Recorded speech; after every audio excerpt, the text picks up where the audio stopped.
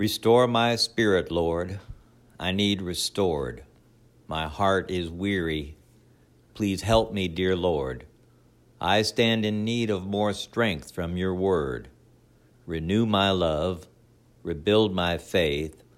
Oh, restore my soul. This is Brother William Kantz with this week's lesson from Isaiah 52, verse 13, through Isaiah chapter 53, verse 12. And the title of this week's lesson is The Suffering Servant. From the New King James Version of the Bible, the text reads, Behold, my servant shall deal prudently. He shall be exalted and extolled and be very high.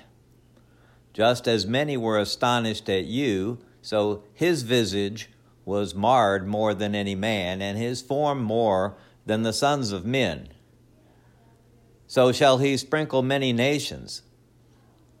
Kings shall shut their mouths at him, for what had not been told them they shall see, and what they had not heard they shall consider.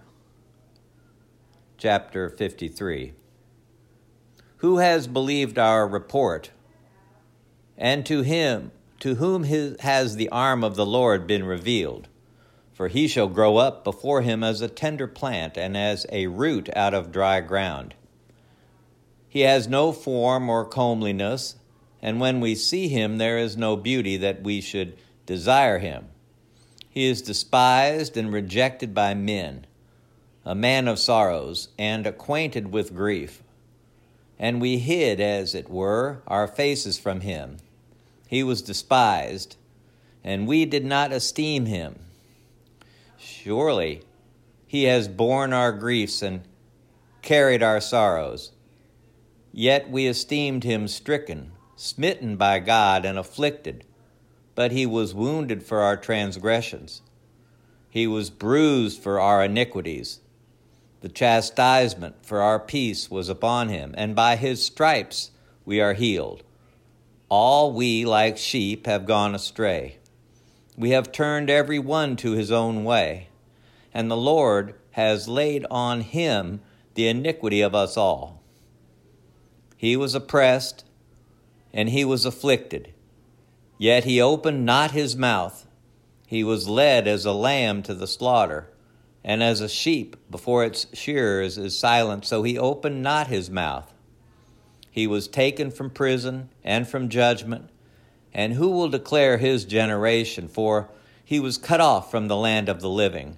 For the transgressions of my people he was stricken, and they made his grave with the wicked, but with the rich at his death, because he had done no violence, nor was any deceit in his mouth. Yet it pleased the Lord to bruise him. He has put him to grief. When you make his soul an offering for sin, he shall see his seed. He shall prolong his days, and the pleasure of the Lord shall prosper in his hand. He shall see the labor of his soul and be satisfied. By his knowledge my righteous servant shall justify many, for he shall bear their iniquities. Therefore, I will divide him a portion with the great, and he shall divide the spoil with the strong, because he poured out his soul unto death, and he was numbered with the transgressors. And he bore the sin of many, and he made intercession for the transgressors. Praise God's holy and divine word. Let us listen and act on his will and his way. Here in Isaiah chapters 52 and 53, we have the fourth and the longest of the servant songs, which are written in the form of Hebrew poetry. The servant is Israel in its ideal form. Notice Isaiah 49 and 3. The nation was to be a nation of priests, as noted in Exodus 19 and verse 6. But the Messiah would be the high priest who would atone for the sins of the world.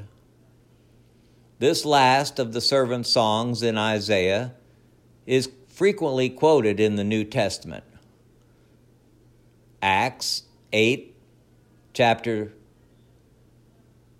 8, verses 30 through 35, and 1 Peter chapter 2, verses 22 through 25.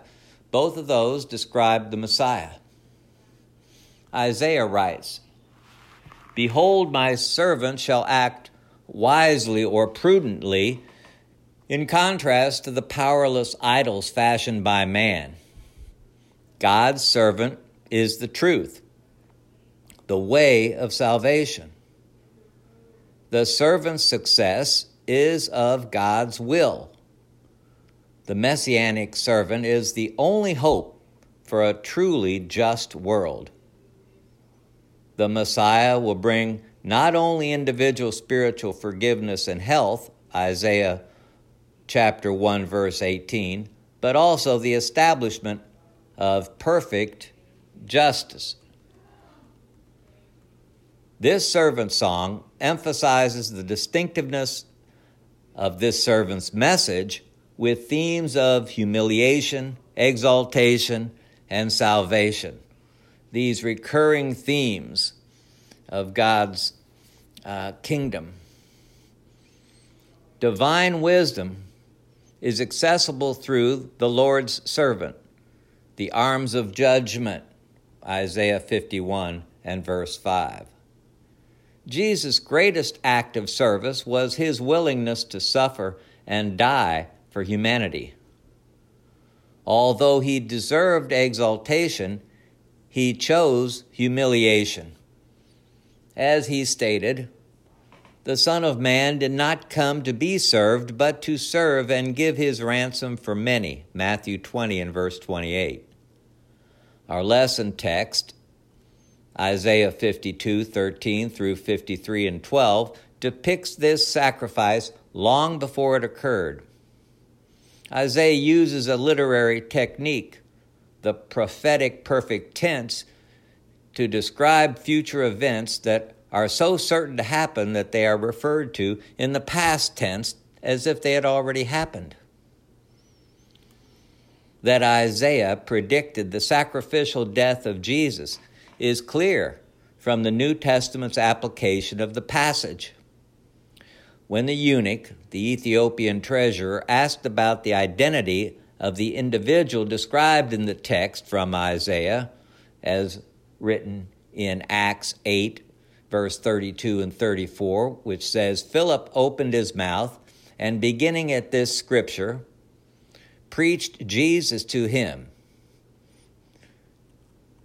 Peter clearly had Isaiah chapter 53, verse 4 and verse 11 in mind when he wrote, "He himself bore our sins in his body on the cross so that we might die to sin and live to righteousness. For by his wounds we are healed." 1 Peter 2, verse 24 and 25 in the New American Standard. We'll come back to that. Jesus gave himself as a proxy for us. He stood in our place. Chapters 52 and 53 are replete with graphic descriptions of the suffering of Jesus Christ. When Matthew saw the miracles Jesus did, the passage in Isaiah 53 and verse 4 came to his mind. "Surely he has borne our griefs and carried our sorrows," Matthew 8 and verse 17, English Standard Version. The prophet Nahum speaks in words similar to Isaiah chapter 52 and verse 7 when he wrote, "Behold on the mountains the feet of him who brings good tidings, who proclaims peace." That's in Nahum chapter 1 and verse 15. The Apostle Paul said that it was a matter of first importance to his message that Christ died for our sins. "For I have delivered to you first of all that which I also received, that Christ died for our sins according to the Scriptures, and he rose again the third day." 1 Corinthians 15, verse 3a. Jesus is the subject that Isaiah masterfully describes in our scriptural lesson. Here, embedded in Isaiah, is our Lord and Savior. Like Philip, Matthew, Peter, and Paul, we must be prepared to start with the biblical truth of selfless servanthood and assist new converts find the true and living Savior. The call of Zion in Isaiah 51 verse 9 is answered by the call of God in Isaiah 52 and verse 1. The elect are called to minister to Zion who are expected to respond to minister to others. Throughout these chapters, we continue to see Israel's coming judgment while pointing to the future hope of a new covenant and the coming of the Messiah. Our passage reveals God's confidence in his servant. Making this known, he announced, "Behold, my servant shall deal prudently. He shall be exalted and extolled and be very high." Isaiah 52 and verse 13. This does not mean the Lord's servant will necessarily be exalted while on earth, for the prophet is about to describe how he would be wounded and bruised, that is, the servant. Verse 5 in chapter 53. He personally carried our sins in his body on the cross, offering himself on it as on an altar of sacrifice, so that we might die to sin, meaning becoming immune from the penalty and the power of sin, and live for righteousness, for by his wounds you, that is, who have believed, have been healed. Again, 1 Peter 2 and verse 24. By his stripes we are healed. We who believe and serve faithfully are cleansed of our sin. The Lord recognizes the eventual exaltation in heaven of the servant. Therefore, God has also exalted him which is above every name, that at the time of Jesus every knee should bow, of those in heaven and of those on earth, and of those under the earth, and that every tongue should confess that Jesus Christ is Lord, to the glory of God the Father.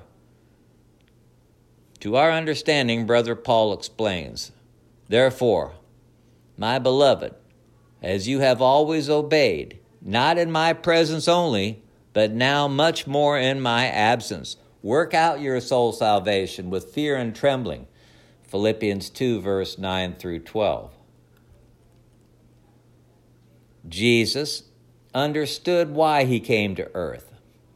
According to the author of Hebrews, Jesus said, "Behold, I have come to do your will, O God." Hebrews chapter 10, verse 9. And the psalmist wrote, "I delight to do your will, O my God, and your law is within my heart." Psalm chapter 40, verse 8. He knew God's plan included his dying on the cross. He predicted such to his disciples. Then he took the 12 aside and said to them, "Behold, we are going up to Jerusalem, and all things that are written by the prophets concerning the Son of Man will be accomplished, for he will be delivered to the Gentiles and will be mocked and insulted and spit upon. They will scourge him and kill him, and the third day he will rise again." Luke chapter 18, verses 21 through 33. And then Jesus continued saying, "The Son of Man must be delivered into the hands of sinful men and be crucified, and the third day rise again." Luke 24, verse 7. He also stated that it was his choice to make. "No one takes it from me, but I lay it down of myself." I have power to lay it down, and I have power to take it again. This command I have received from my Father. John 10, verse 18. Despite his knowledge of the pain and suffering he would endure, Jesus, when the time had come for him to be received up, that he steadfastly set his face to go to Jerusalem. Luke 9 and verse 51. He knew he was the suffering servant described in Isaiah 53 and verse 12. For I say to you that this which is written must still be accomplished or fulfilled in me. Luke 22, verse 37a. The prophecy of the suffering servant's sacrificial death is both clear and recognized as both the will of God and the recognized culmination of the temporal life of Jesus. So John describes Jesus as the Lamb of God who takes away the sin of the world. John 1, verse 29. Jesus knew and chose to accomplish the purpose for which he was called. Notice Isaiah 42 and verse 1. Behold my servant whom I uphold, mine elect in whom my soul delighteth. I have put my spirit upon him. He shall bring forth judgment to the Gentiles. Also notice in Isaiah 49, verse 2 and 3, and Isaiah 50, verses 7 through 9. Reporting the servant's sacrificial assignment, Isaiah wrote, "The chastisement for our peace was upon him, and by his stripes we are healed." Isaiah 53 and 5. Although he was innocent of wrongdoing and undeserving of punishment, God sent his servant to die in our place. Our sins were carried by Jesus to the cross. Paul wrote, "For he made him who knew no sin to be sin for us, that we might become the righteous of God in him." 2 Corinthians 5, verse 21. God's pleasure with his servant is declared through Isaiah. "Therefore I will divide him a portion, which is great, and he shall divide the spoil with the strong, because he poured out his soul unto death." That's Isaiah 53 and verse 12. The righteous one, he became a humble servant. He consecrated his suffering. He had covenant knowledge that his sacrifice incorporates both physical and spiritual vindication, God's unmerited gift of salvation.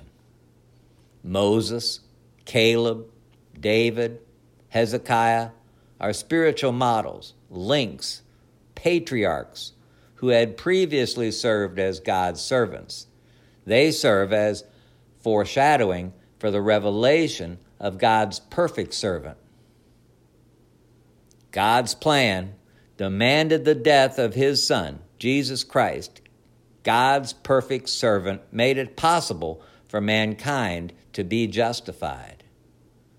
Because Jesus bore our iniquities, we can be forgiven. We can have peace.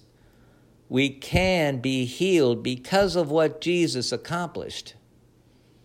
If we repent and make Jesus our Lord and follow him, imitate him, we access his divine attributes, and consequently, we have the opportunity, if it be God's will, to access the perfect gift of eternal life.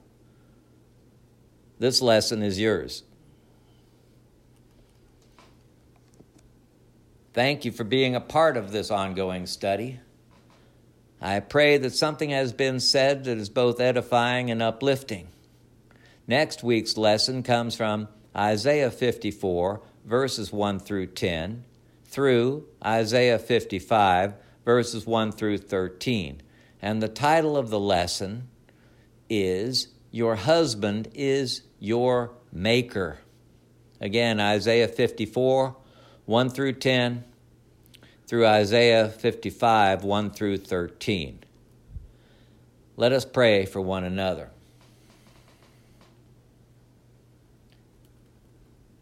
Great and all-wise God, we approach your throne of grace with fear and trembling, recognizing your awesome majesty, your power. We thank you for your everlasting covenant to mankind. We thank you for your long suffering, your mercy, and most graciously your love. We ask for your forgiveness of any trespass of your love, your word. We repent and seek a greater degree of spiritual maturity. We are thankful always for your Son and our Savior, Jesus Christ. We are thankful for the sacrifice of the body and the shed blood of Jesus Christ.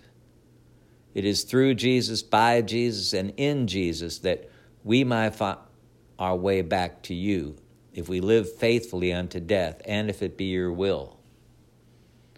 Father, we thank you for being our God, who sits high and looks low. We pray for those who do not know you. We pray for space and time that they may come to know you before it is everlasting and eternally too late.